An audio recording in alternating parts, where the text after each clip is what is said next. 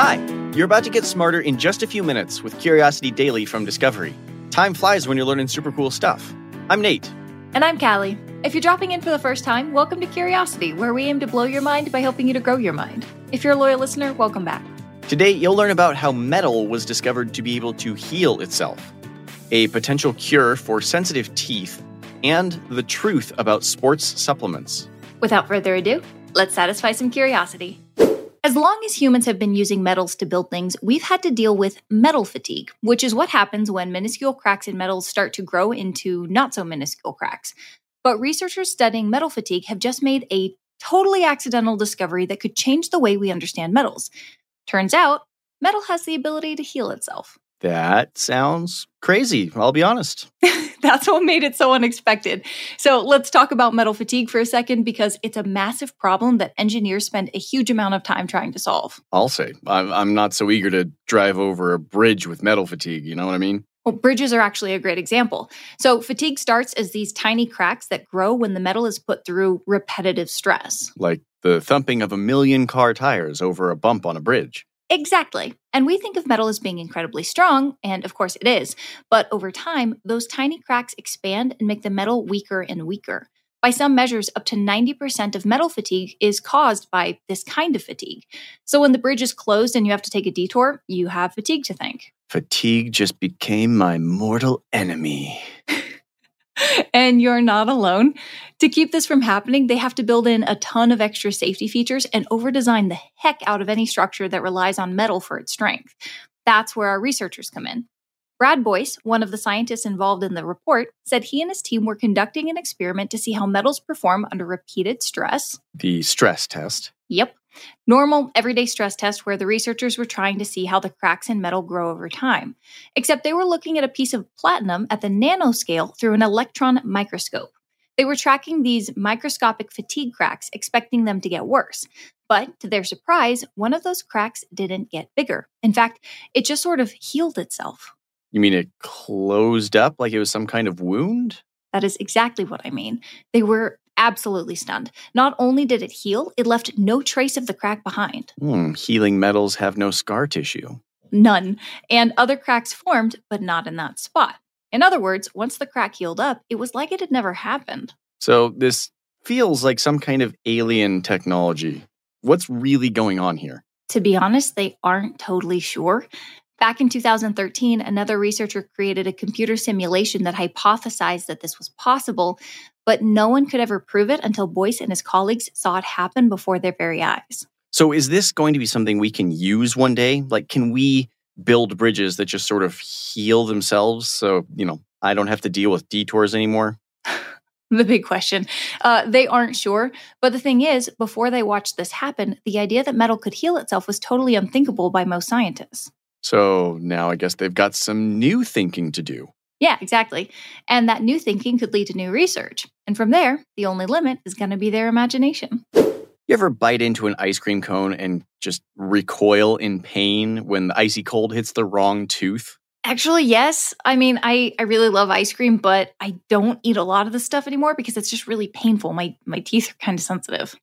Well, for you and everyone else who's experienced it, it is a real pain in the tooth. And there hasn't been any real cure for it either. Wait, I did think that there were toothpaste that you could use to cure tooth sensitivity. Well, just about every treatment out there treats the symptoms, not the cause. They work to desensitize the nerve or else temporarily fill in little holes leading to the nerve. But either way, those treatments don't really last. Okay, gotcha. So that means that I might just have to stay away from ice cream forever? Well, there never was a cure before, but I have good news for you. Scientists think they may have figured out a way to treat tooth sensitivity once and for all. And all it takes is a couple little pieces of candy. Wait, candy is notorious for causing toothaches. Okay, let's talk teeth for a second. We all know that we've got these nerves in the middle of our teeth. But in healthy teeth, those nerves are surrounded by this stuff called dentin, and the dentin is surrounded by enamel. And enamel is the stuff that can wear away, right? Totally. It's super hard, but it's got its softer spots. Whether you grind your teeth or eat food that eats away at the enamel, it can thin out. Once that happens, these tiny tubules in the dentin can open up, giving heat and cold a one-way ticket to your nerve. Yeah, it hurts just thinking about it. Yep, not great. So the thing is, once that enamel goes away, it's just gone. Enamel isn't a living tissue, right? So it's not like it can just grow back. So that's why there's no cure for tear sensitivity. Exactly. At least there wasn't. But researchers at the University of Washington are working to change that by creating a biomimetic. And that's just a fancy way of saying that they want to create a process that mimics what happens when minerals form on our teeth. Okay, so they're trying to trick our enamel back into regrowing? Sort of. They found a peptide, which is it's a chain of amino acids, that played a huge role in the natural development of human teeth. It's called SADP5, and it basically snatches up calcium and phosphate ions and uses them to build up minerals in the teeth. It's like a tiny bricklayer building a wall against ice cream. Yes, it's a very cute image, actually. And yeah, it's kind of like that.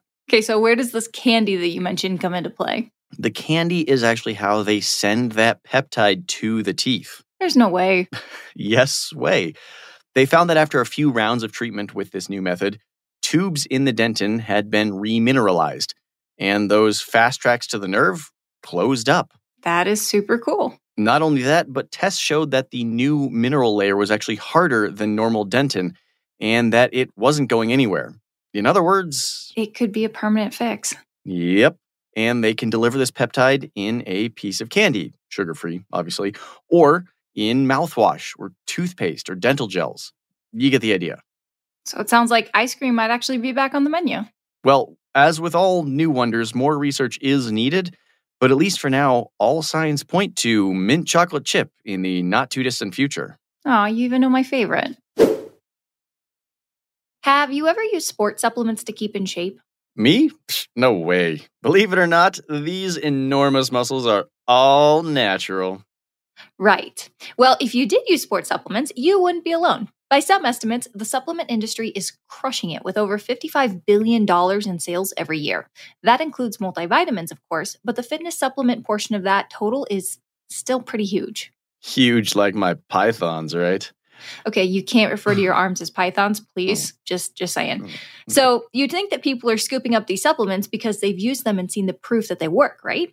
Well, a new study has found that nearly 90% of these supplements aren't what they say they are. 90%? Okay, hang on.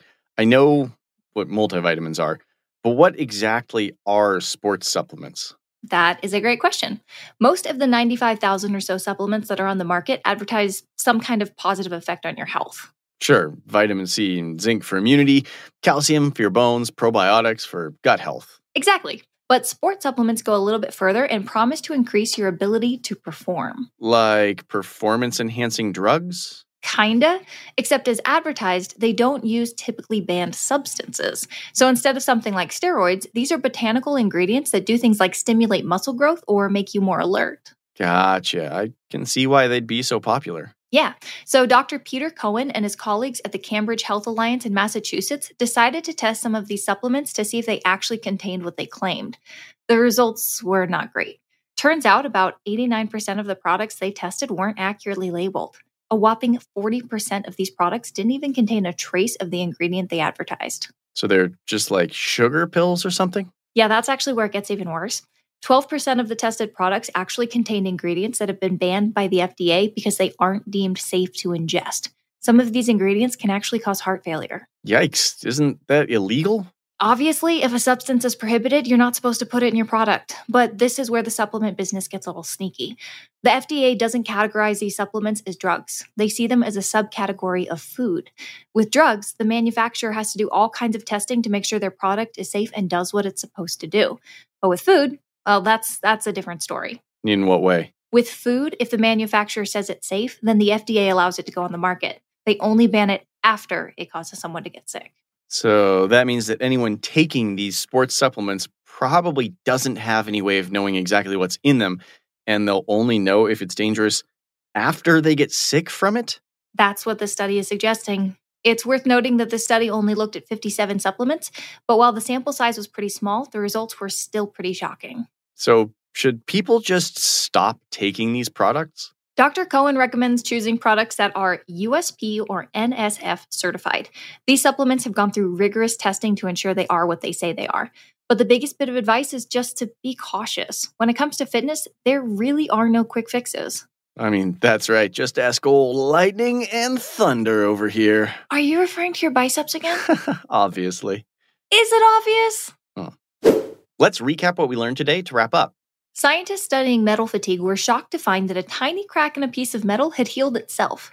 That totally unexpected finding could have huge implications for how engineers design and construct everything from buildings to bridges. Sensitive teeth got you down? Well, researchers have developed a potential cure for tooth sensitivity in which a lozenge delivers a peptide that mimics the development of minerals in the formation of teeth. In other words, it makes our teeth harder so we can eat ice cream without feeling the pain. A new study has found that a whopping 90% of sports supplements don't accurately list their ingredients. 40% don't even contain the main ingredient advertised on the label, and 12% of them actually contain prohibited substances, some of which could even cause heart failure in extreme cases. Curiosity Daily is produced by Wheelhouse DNA for Discovery. You can find our show wherever you get your podcasts, and we'd love if you could leave us a 5-star review on Apple Podcasts. Our Discovery executive producer is Christina Bavetta. Our Wheelhouse DNA executive producer is Cassie Berman. This show is hosted by Callie Gade and Nate Bonham. Our producer is Kiara Noni, and our associate producer is Kimaya Floyd. Writing is done by Jed Bookout and Sam Osterhout. Our researcher is Marla Friedson. Sound design, audio engineering, and editing by Nick Carissimi. I'm Nate Bonham. And I'm Callie Gade. We'll see you next week.